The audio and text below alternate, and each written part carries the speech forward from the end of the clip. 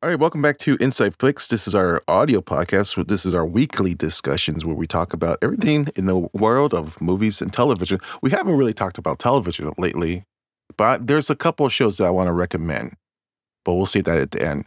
I guess there's no really big news, so let's just get into like what some of the movies we recently saw. Raymond, I keep on forgetting to introduce ourselves. My name is Mike. I'm here with Richard and Raymond. We are three cinephiles. I guess you could dub us as the movie bros. I like that, right? The movie bros. Maybe we should just change the podcast name to the Movie Bros. Nah. All right. So what we do, we get together on a weekly basis to talk about the stuff we saw and just have like a general discussion about movies and television stuff. Raymond, you actually saw two new releases. You saw the new Super Mario Brothers movie and Air. Let's start with Super Mario Brothers. Let me get your thoughts on this big phenomenon, box office phenomenon. Everyone's talking about it. And you grew up with the video game. You loved the video game. How did the adaptation of that work for you? Did it work for you?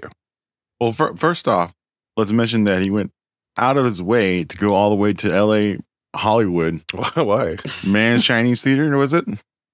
To watch it in 4DX, whatever. Oh, really? That was a 4DX theater?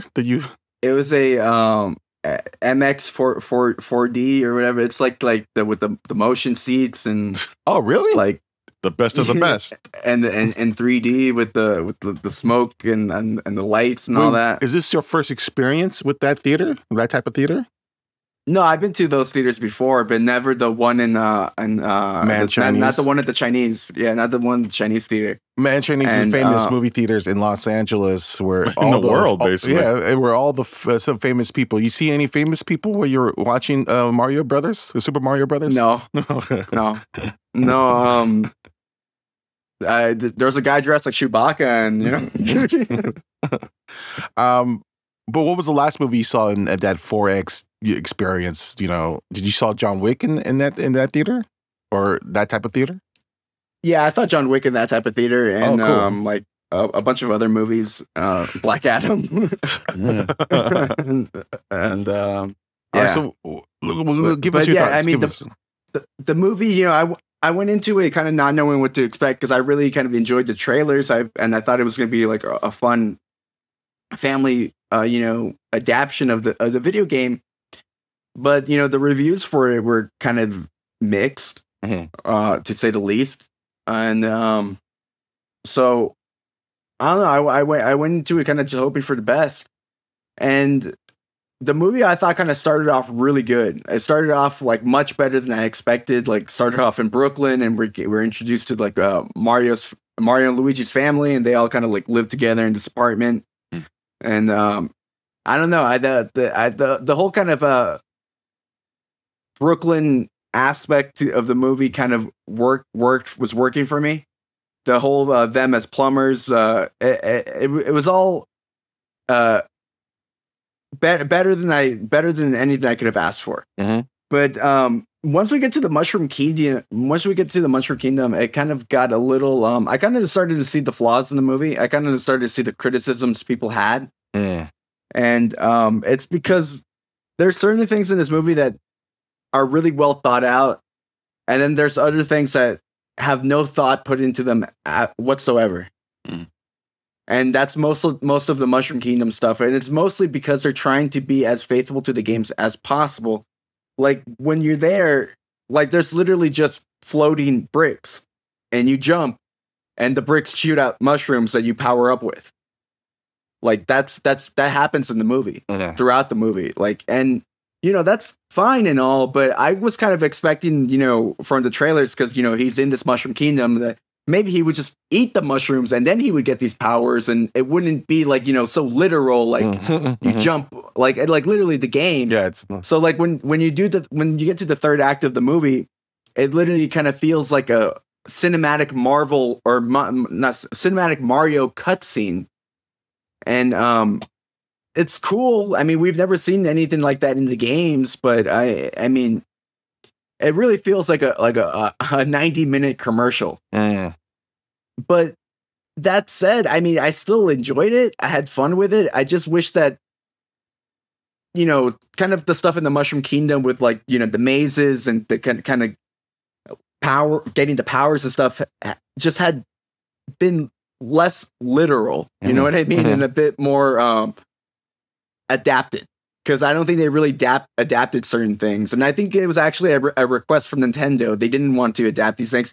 And you know what? I can't blame them. Because, the live action Mario movie did try to adapt these things. They did try to, make it part of, everything I'm criticizing the movie for, they tried to, do, and, it didn't work. Yeah, so, I mean, it is what it is. But I for what it is for a family movie, I think families are gonna have a good time. It's not a complicated, movie like some critics are trying to say. Like, it is like kind of dumb. Like I said, you literally jump on bricks and then like mushrooms stick and pop out of them, and it's like the game. But I mean, it could have been much worse, especially once if you've seen the live action film. And I'm a defender of the live action film. Well, this is a much better movie. It's enjoyable. I think it's definitely one of the best movies Illumination has made. And yeah, families and fans are going to love it. It's so strange you bring up the 90s cult movie, I guess you could say. In that movie, it did so much not trying to recognize the video game. I mean, it went out of its way to like depart from the original source material. And so with this movie, it seems like we're living in an age where, fans want almost the literal adaptation of the video game. Like just recently when we got the HBO series, The Last of Us, a lot of the complaints was like, why do they, venture off of the video game? Why just do the video game? And so it's I guess that's what they were trying to do. They were just trying to get, I think they were, trying to avoid some of the negativity that, fans will have, and just literally do the same thing that they did in the video game. Yeah, and I mean, and for people like us and for critics and stuff, like it is kind of like a flaw, but I mean, Nintendo was right. I mean, this is kind of what fans wanted, and while it is something that bothers me a little bit, I think the movie for me still had a way more positives, that kind of outweighed the negatives. So, I mean, I had a good time with it, and I think if you're watching it with a family, like your family and your kids, and I think it's a good time. How was the voices? Like everyone was talking about Chris Pratt as like leading up. Let me say this: leading up to the release. I'm blown away by this, right? But I think Chris Pratt actually gives the best voice performance in the whole movie. I thought he was great, and I don't know why I doubted him. I mean, he was great in Lego Movie, and he's probably going to be great. He's probably going to be great as Garfield. I mean, he's good at this. I mean, I don't know. He pulled it off. I thought he was really good as Mario. Surprisingly, I was disappointed by Charlie Day as Luigi, but I think that might be a personal thing because I just kept hearing his Charlie Kelly from It's Always Sunny, and I think it's just because like I've seen that show so much, and like I just have trouble seeing or not hearing that character's voice. But I mean, Jack Black was incredible as Bowser. I thought Anya Taylor-Joy was actually really good as well. I mean, it could have been anybody, but she was good. But I mean, Jack Black and I think Chris Pratt were the standouts for me. Yeah, I mean, it's really strange that Chris Pratt unfairly gets shit on for some reason from people, and I don't know where it came from. I know there was these rumors about how he's a strictly religious and maybe even anti-gay, but there's no really evidence to back that up. It's just this rumor that happened in the online space. It. Yeah, I think he is religious, but there's no really kind of the anti-gay stuff. Yeah, I don't believe it. I don't believe it either. And so he has. I'm sure he's worked with a lot of gay people in Hollywood that he's become close friends with. I'm sure too. Yes, and there haven't been really any evidence of that. It's just like these rumors start on the internet and they kind of grow and they become gospel but yeah, like for whatever, he's like the guy they want to tear down now. And I guess, the rumors is that maybe that's why it got such a bad critical response, but I don't know. I don't know if that's true. No, the movie has flaws. The movie has stuff definitely for critics to pick apart, and I definitely see a lot of the flaws in those movies. I just think, maybe it's because I'm a Nintendo fan, right? But I just think the good outweighed the bad. And I guess I didn't grade the movie, but I would give it like a 6.5 out of 10. But at a certain point, I really thought it was going to be like an 8 out of 10. But like once we get to the Mushroom Kingdom, like things got a little too literal.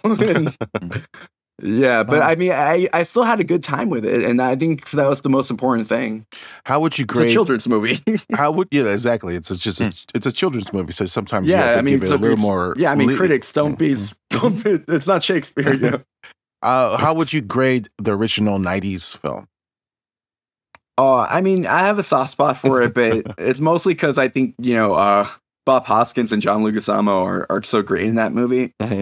But I would give that one like a 5 out of 10. Oh, that's pretty high. That's pretty high. Yeah, considering what people say about it. This one's like a 6.5 out of 10. It's a much better movie. It's actually good. It's actually good. The other 5 and 10 still not a passing grade. But. I mean, that 90s Super Mario Brothers was such a kind of weird movie. And I think because I wish they had brought John Leguizamo back to voice Luigi. That would have been fun. Yeah, that would have been fun. It's weird because like the weirdness now for, maybe at the time, the weirdness of that movie was off-putting. But I think the weirdness of this original Super Mario Brothers, I think it works better now as just some kind of oddity, like this weird kind of 90s kind of throwback. And watching it now, I think it works a little bit better than it did back then. It's still a pretty awful movie, but I don't know. It's kitsch. Fun in a it's weird kitsch. way. Yeah, it's like 90s kitsch, and it's more dinosaurs. They're kind of like trying to. It's a time capsule movie, definitely. Yeah, it was trying to like ride that wave of Jurassic Park, dinosaurs and Blade Runner video games all wrapped into one. Yeah, it's a crazy movie.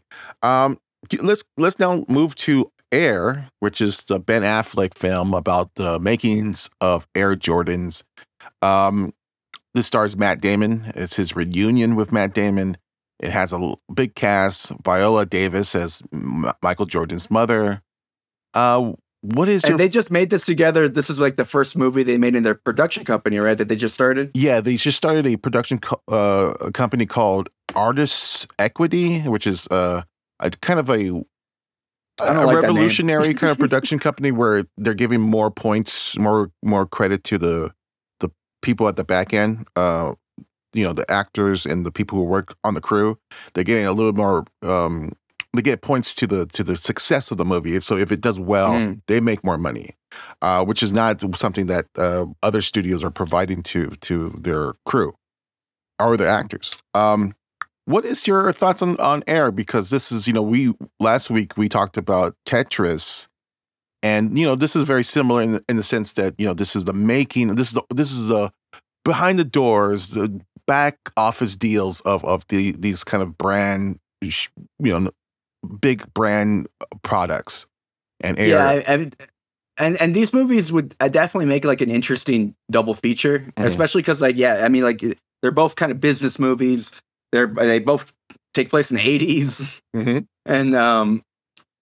And I would say Air is definitely the better of the two films, but I'd say it's the better of the two films because of the cast, because of Ben Affleck as a director, because of the screenplay. But I'm not. I don't remember the screenwriter's name, but it's a great screenplay that he put together, and all those elements make this a better movie than Tetris.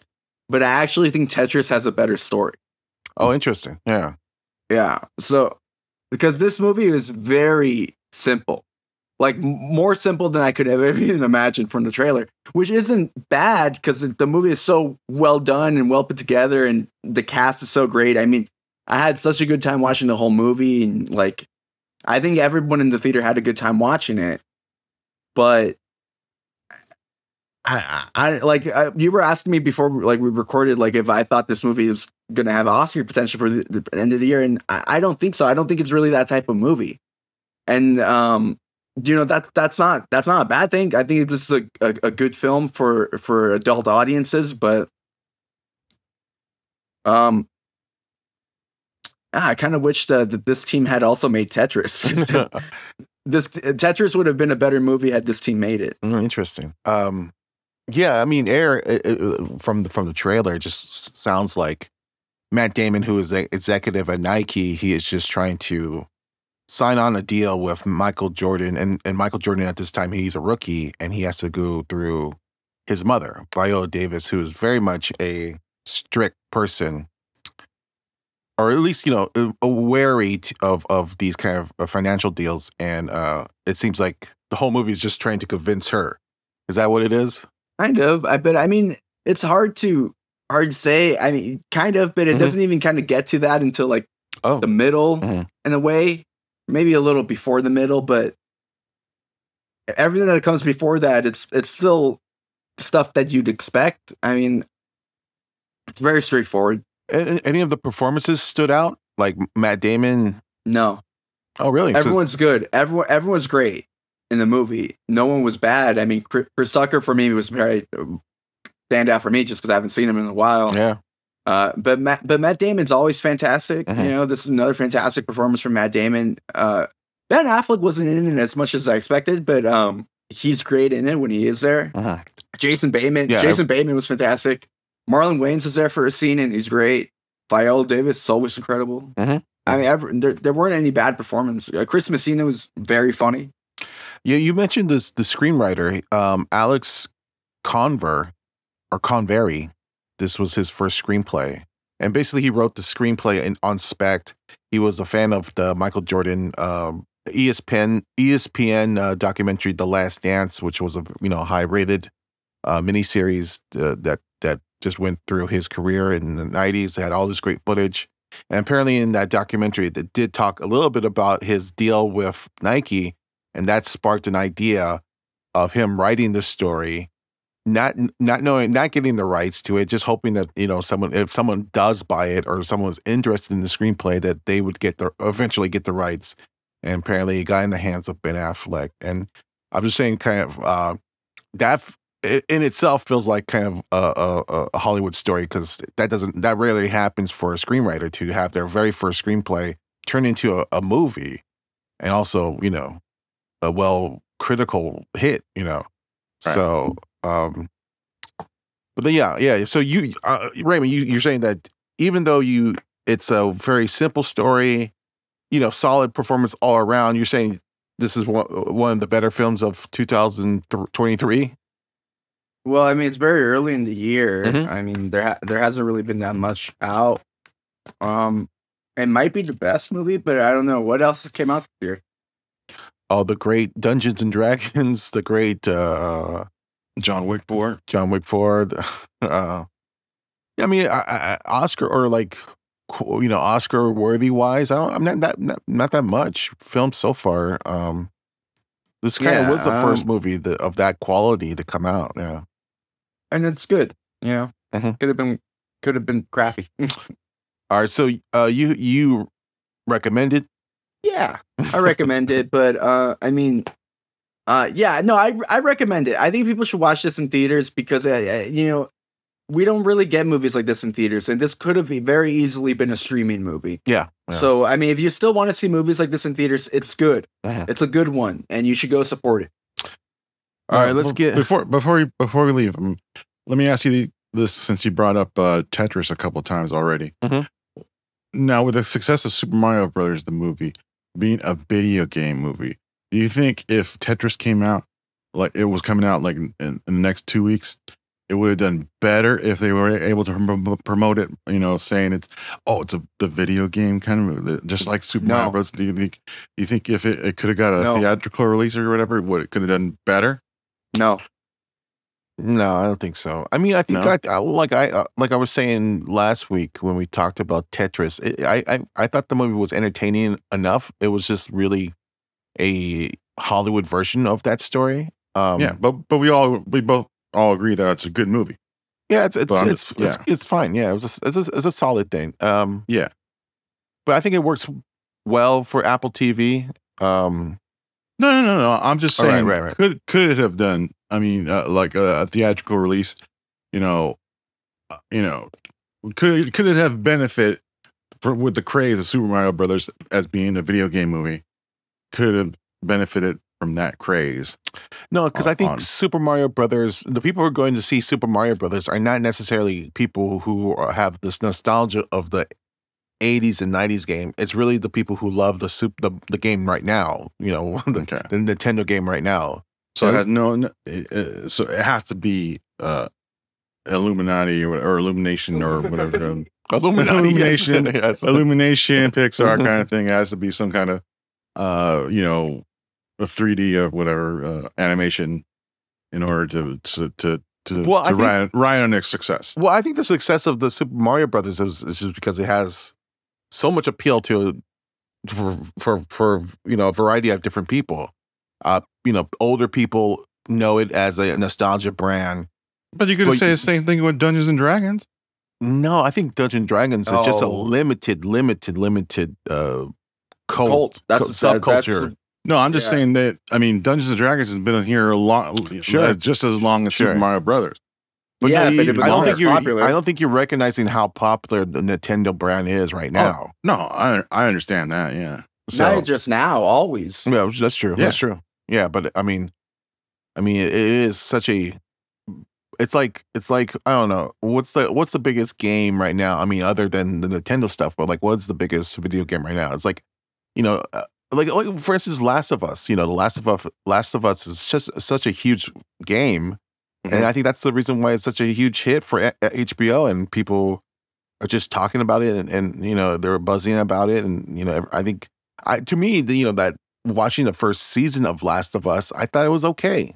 But I thought it got better reviews and better reactions from people who, because from people who love the video game. I mean, just because of that. I think as someone who really enjoyed the Walking Dead, and I thought that The Last of Us kind of, it's certainly comparable, but it is. I thought the first seasons of The Walking Dead was better, but I mean. Walking Dead doesn't have that mass appeal as the video game, so I think people are just saying, Walking Dead is like one of the biggest shows of all time. It is, but I think it never really got that much. It's almost like a show that no one had that much respect for, where I think The Last of Us has all the respect. Yeah. Well, the thing with Walking Dead is Walking Dead kind of built its audience over time. Mm-hmm, yeah. It was always a hit, but it built it over time. By the time it got to I'd say season 3, it was huge, and it kept getting bigger and bigger with every season. But the show really started to suck after season 4. Yeah, well, after the thing maybe some would say or after season 2.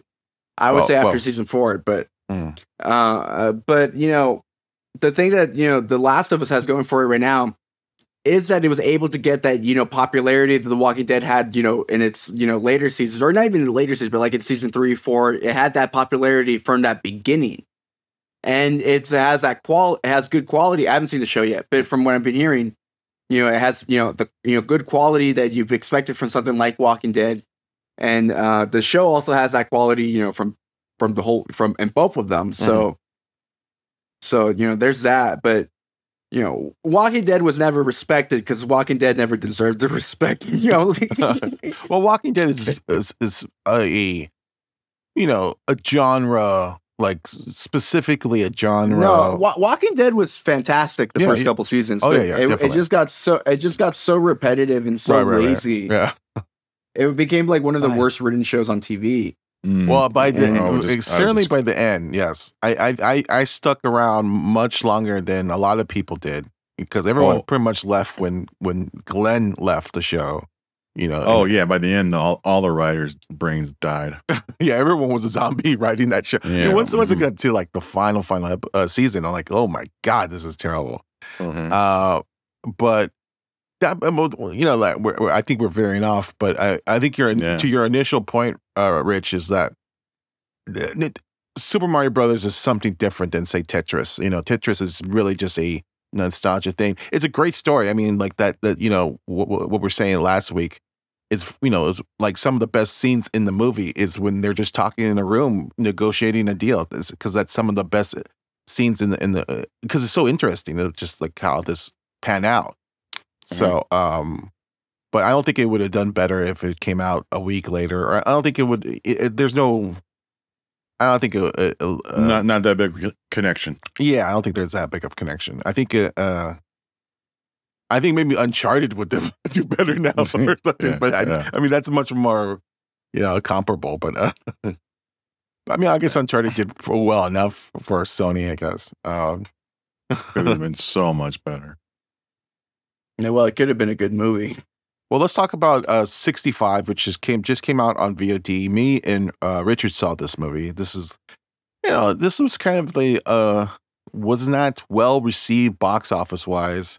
This is the Adam Driver vehicle science fiction film by the guys who wrote The Quiet Place. I think this was their directorial debut, or I think they directed the movie and wrote the movie.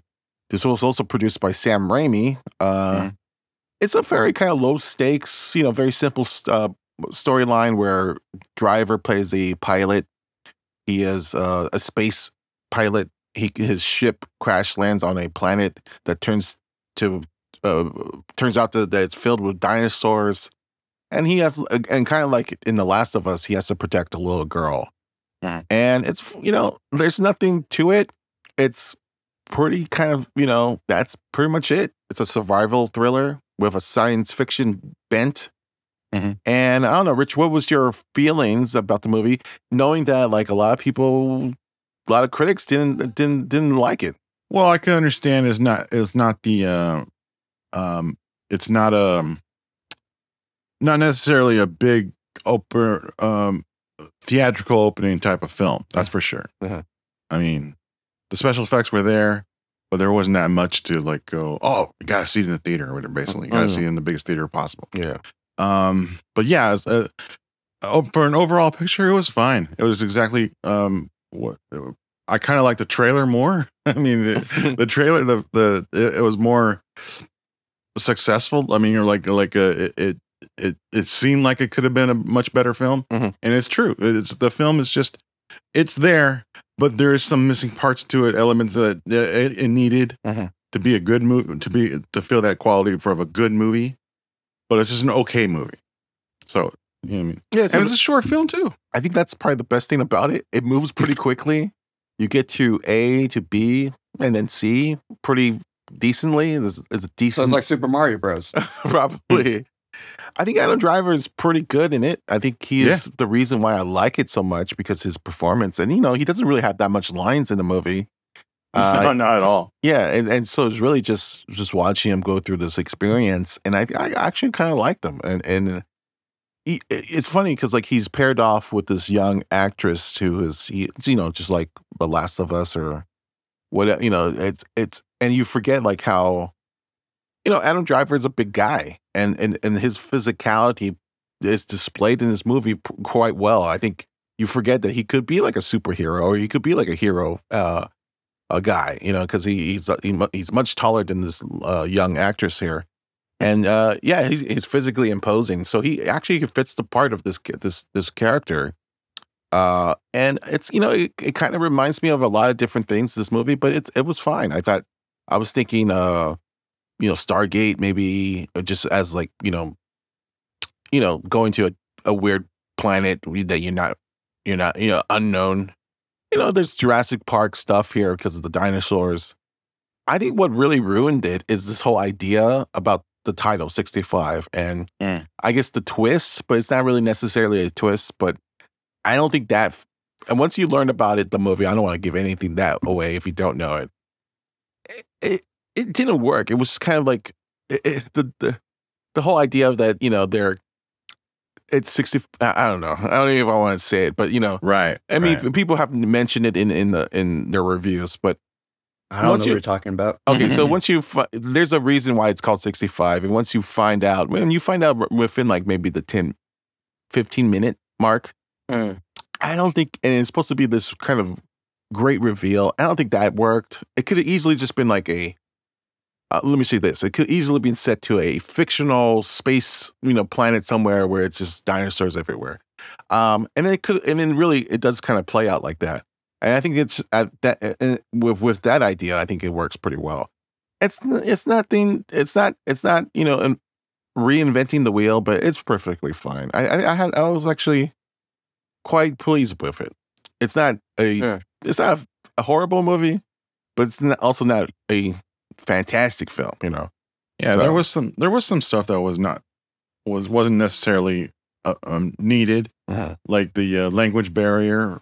Oh yeah. The two main actors here don't. Adam Driver is the only one who speaks the English, and the little girl speaks in a different language. Yeah. And there's a communication thing there. Yeah. Which again, I guess just goes. It's just really because most of the movie is just a silent movie. It doesn't have really that much dialogue, And I found that a little bit more interesting.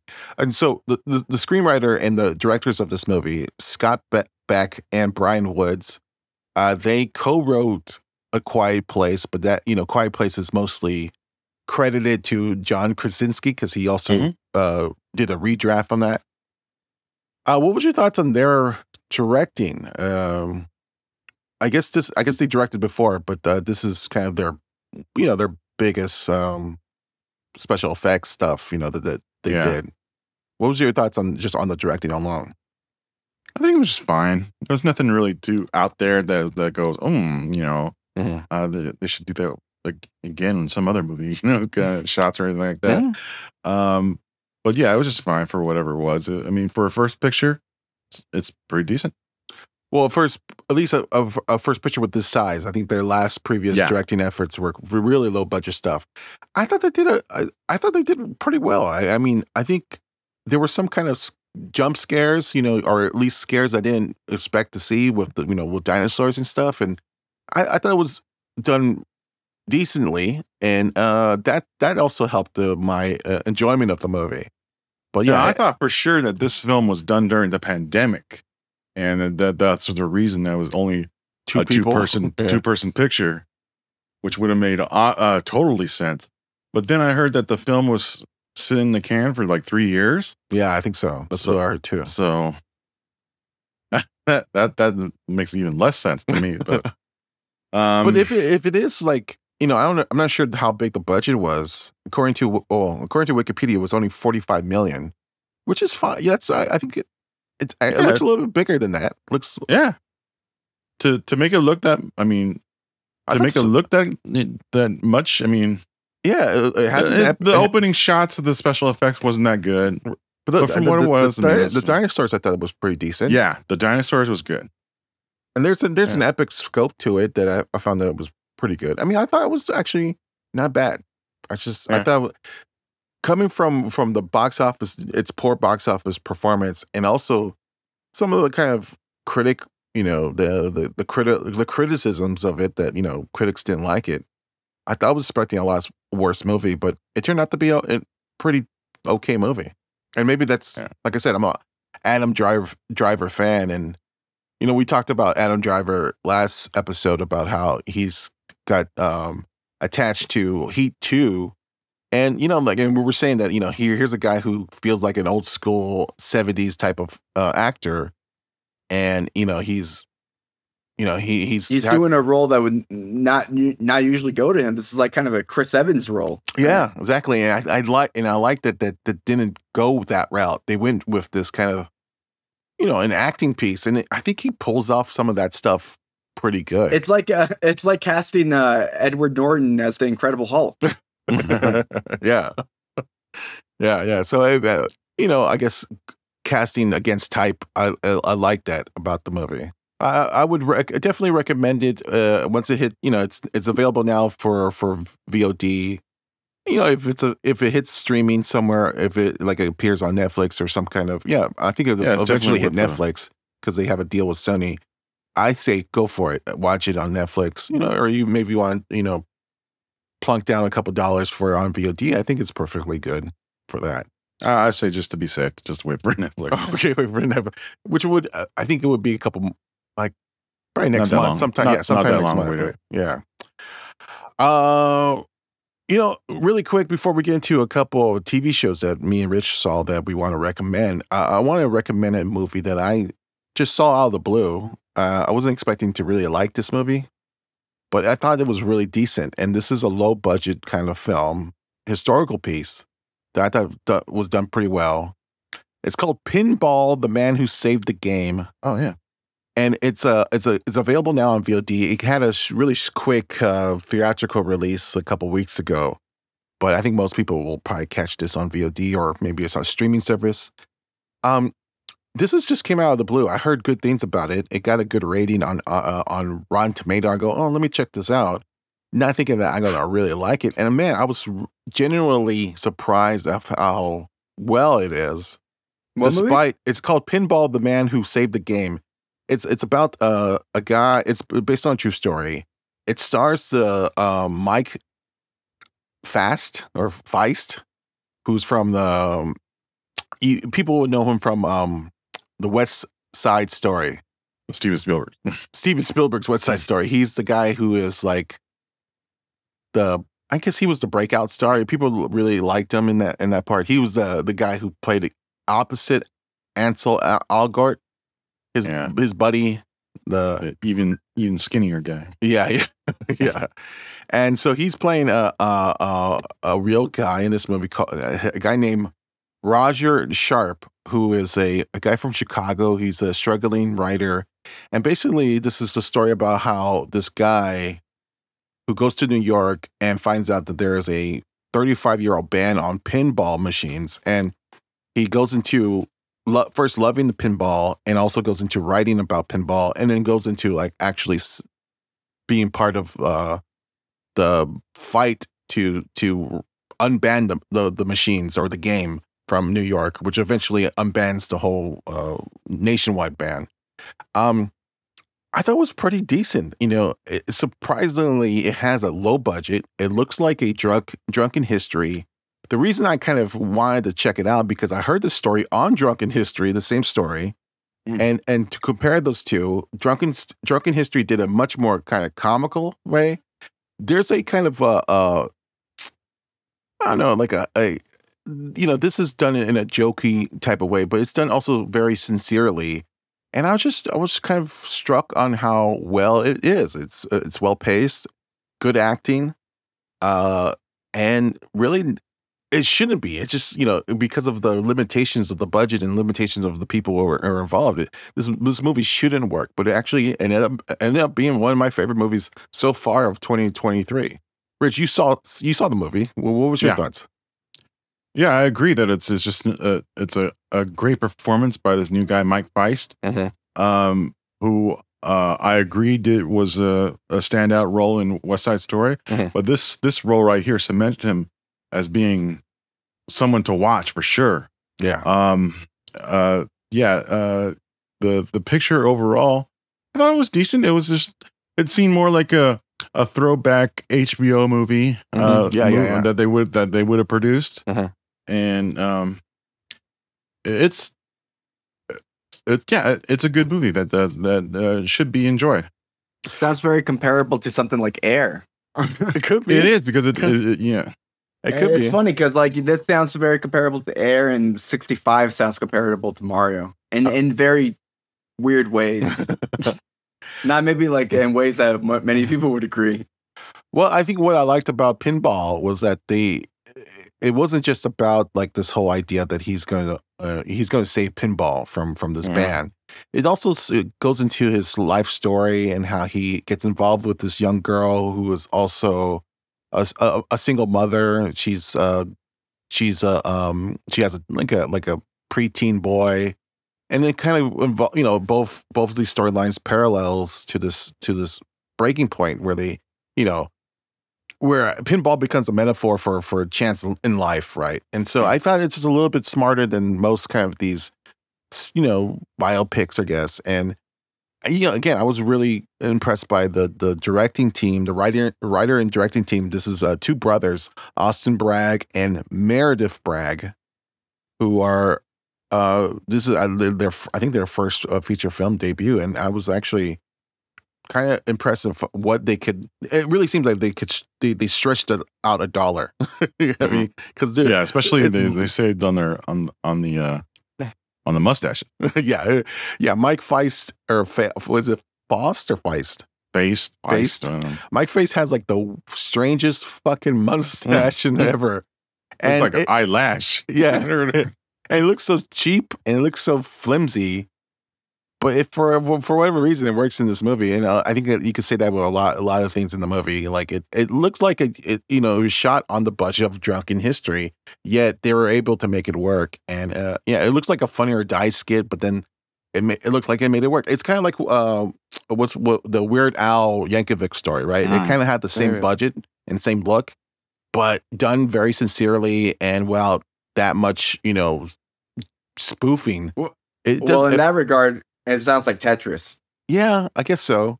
But I think Tetris had a much bigger budget. Yeah. Oh, wow. This is kind of a low budget movie. I don't know how much this was made, but again, I was just really shocked in how well it was put together. And I don't know. I would recommend it for anyone who is interested in pinball, interested in really independent films. I was blown away by this. This came out of nowhere, and I was expecting just to turn this off right away, and I got sucked into it pretty quick. So there you go. Pinball, The Man Who Saved the Game, which is out now on VOD. Rich, you want to talk about two big shows on Netflix right now? Oh, okay. Let's start with the Night Agent. Okay. Just give me your kind of thoughts of the Night Agent.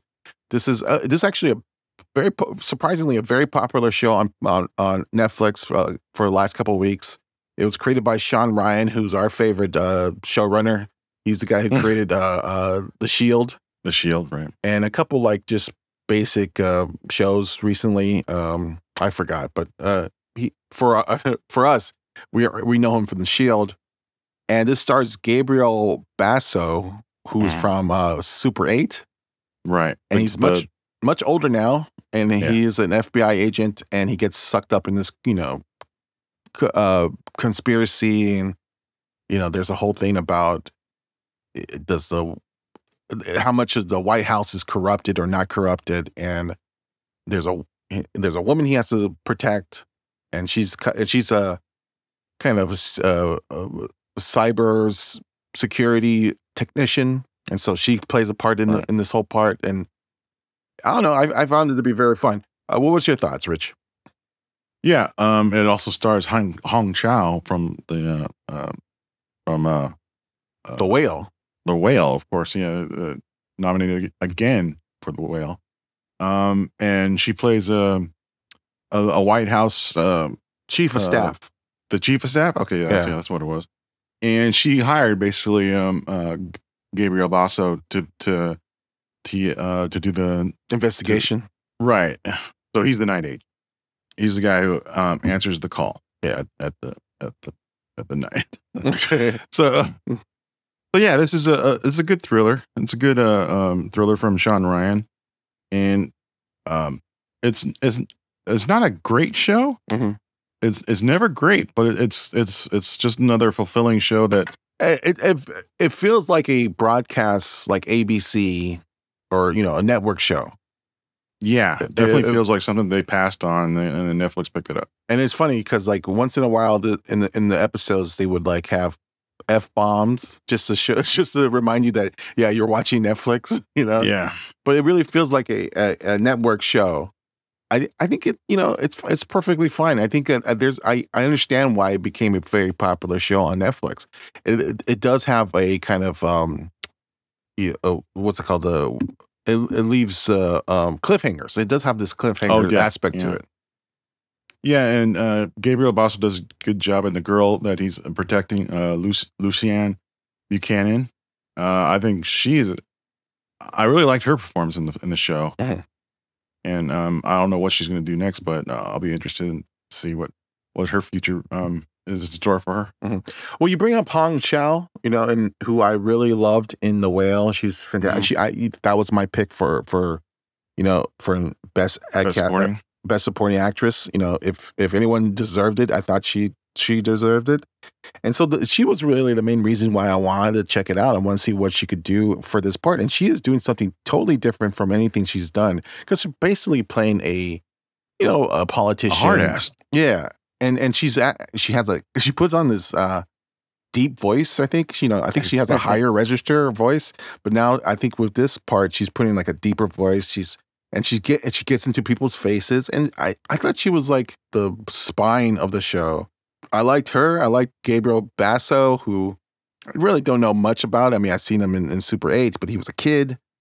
It's fun. It's nothing. It's not groundbreaking. It's not nothing new, but it does. Yeah, it kind of reminded me of The Recruit, the other Netflix series that came out a couple months ago. It falls in that same category. Yeah, but I kind of like The Recruit more. Mm-hmm. But it's just night and day kind of thing. It's almost, you could do, actually, that could be a double feature right there. You could watch both of those shows at the same time.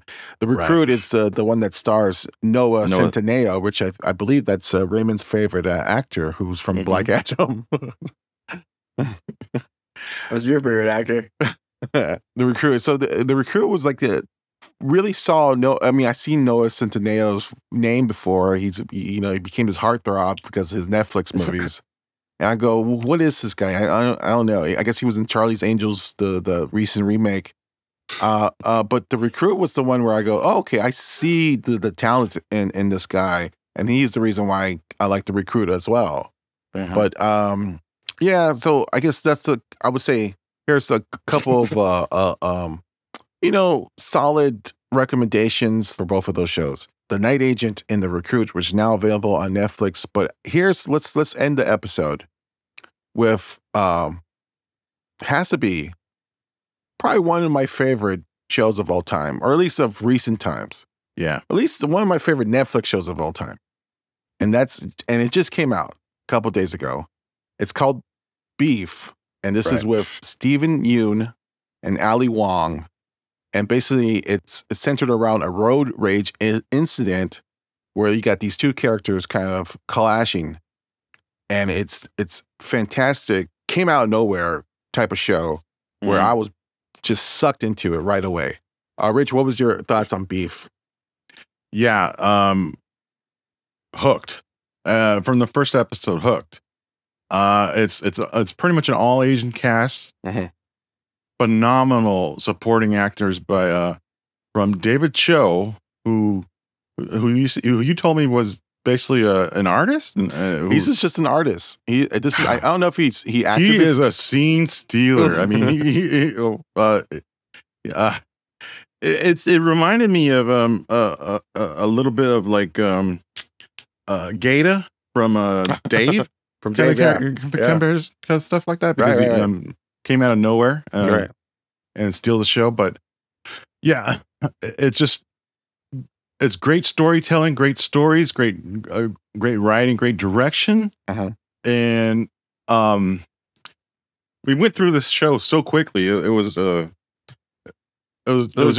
like 2 days. We just sucked in. Yeah, Easter weekend. Yeah. And it's really good. And Maria Bello, who I completely praise for it, because you forgot that she's actually a good actress. Not only that, but this role.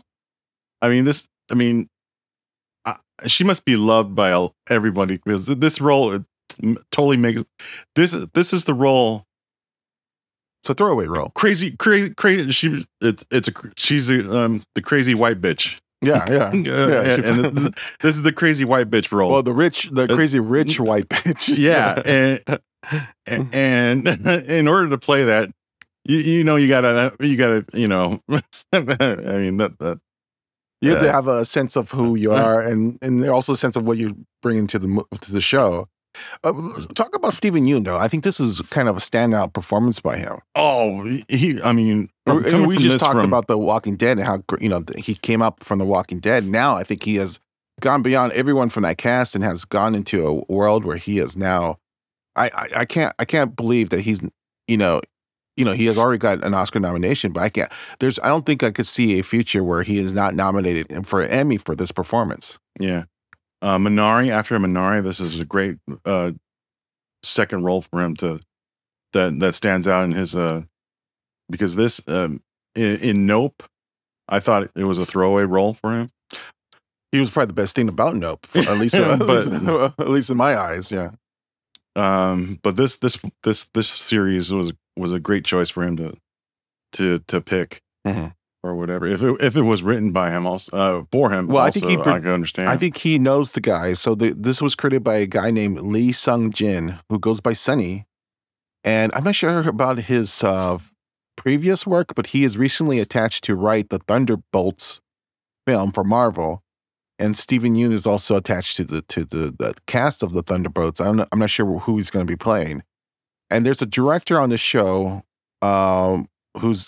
Jake Schreier, Jake Schreier, who is also attached to direct the Thunderbolts show. So if you're wondering about the Thunderbolts, maybe watch this movie because I don't series, know, or watch the series rather, because it's basically the people who are going to do the Thunderbolts. Now I don't think they're going to do anything close to this, how good this show is, but I it's interesting to see where they came from. And I said about this when Parasite came out, that I think Parasite is such a phenomenon that I think more movies are going to come out of that wave.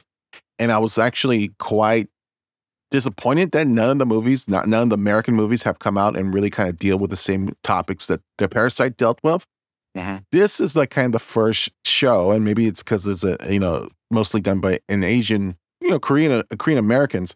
This was the first show where I go, oh, I see the influence. Now it's these are two different type of stories, but this has a class consciousness.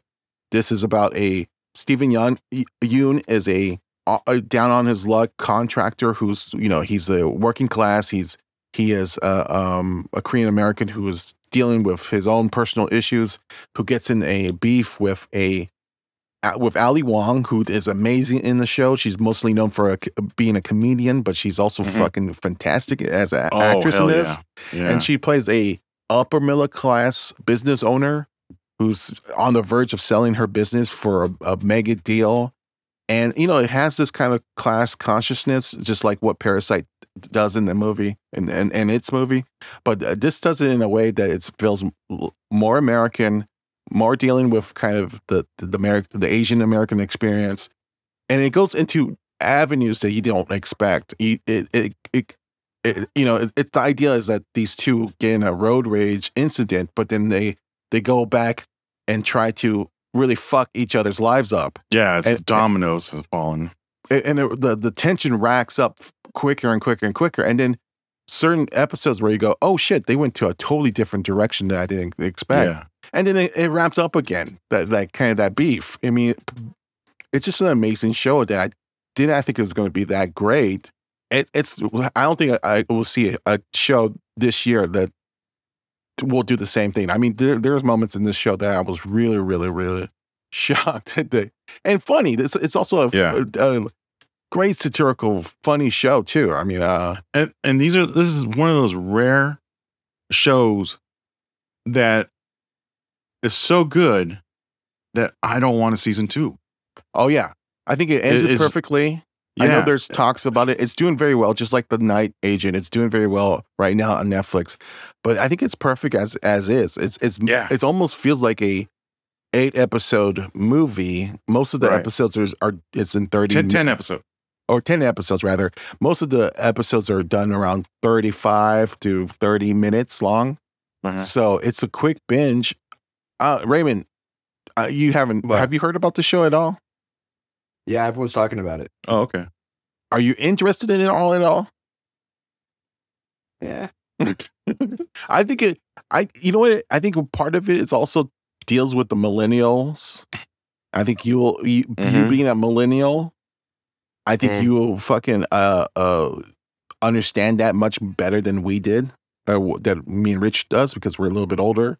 But it really deals with that kind of disenchantment part of the millennial generation, the depression part, the feeling, and also because it's a pre-pandemic or a post-pandemic show, I think it deals with kind of our people's need people to communicate. It deals with kind of like this loneliness that we all feel. Yeah. Depending on want to not watch it even more.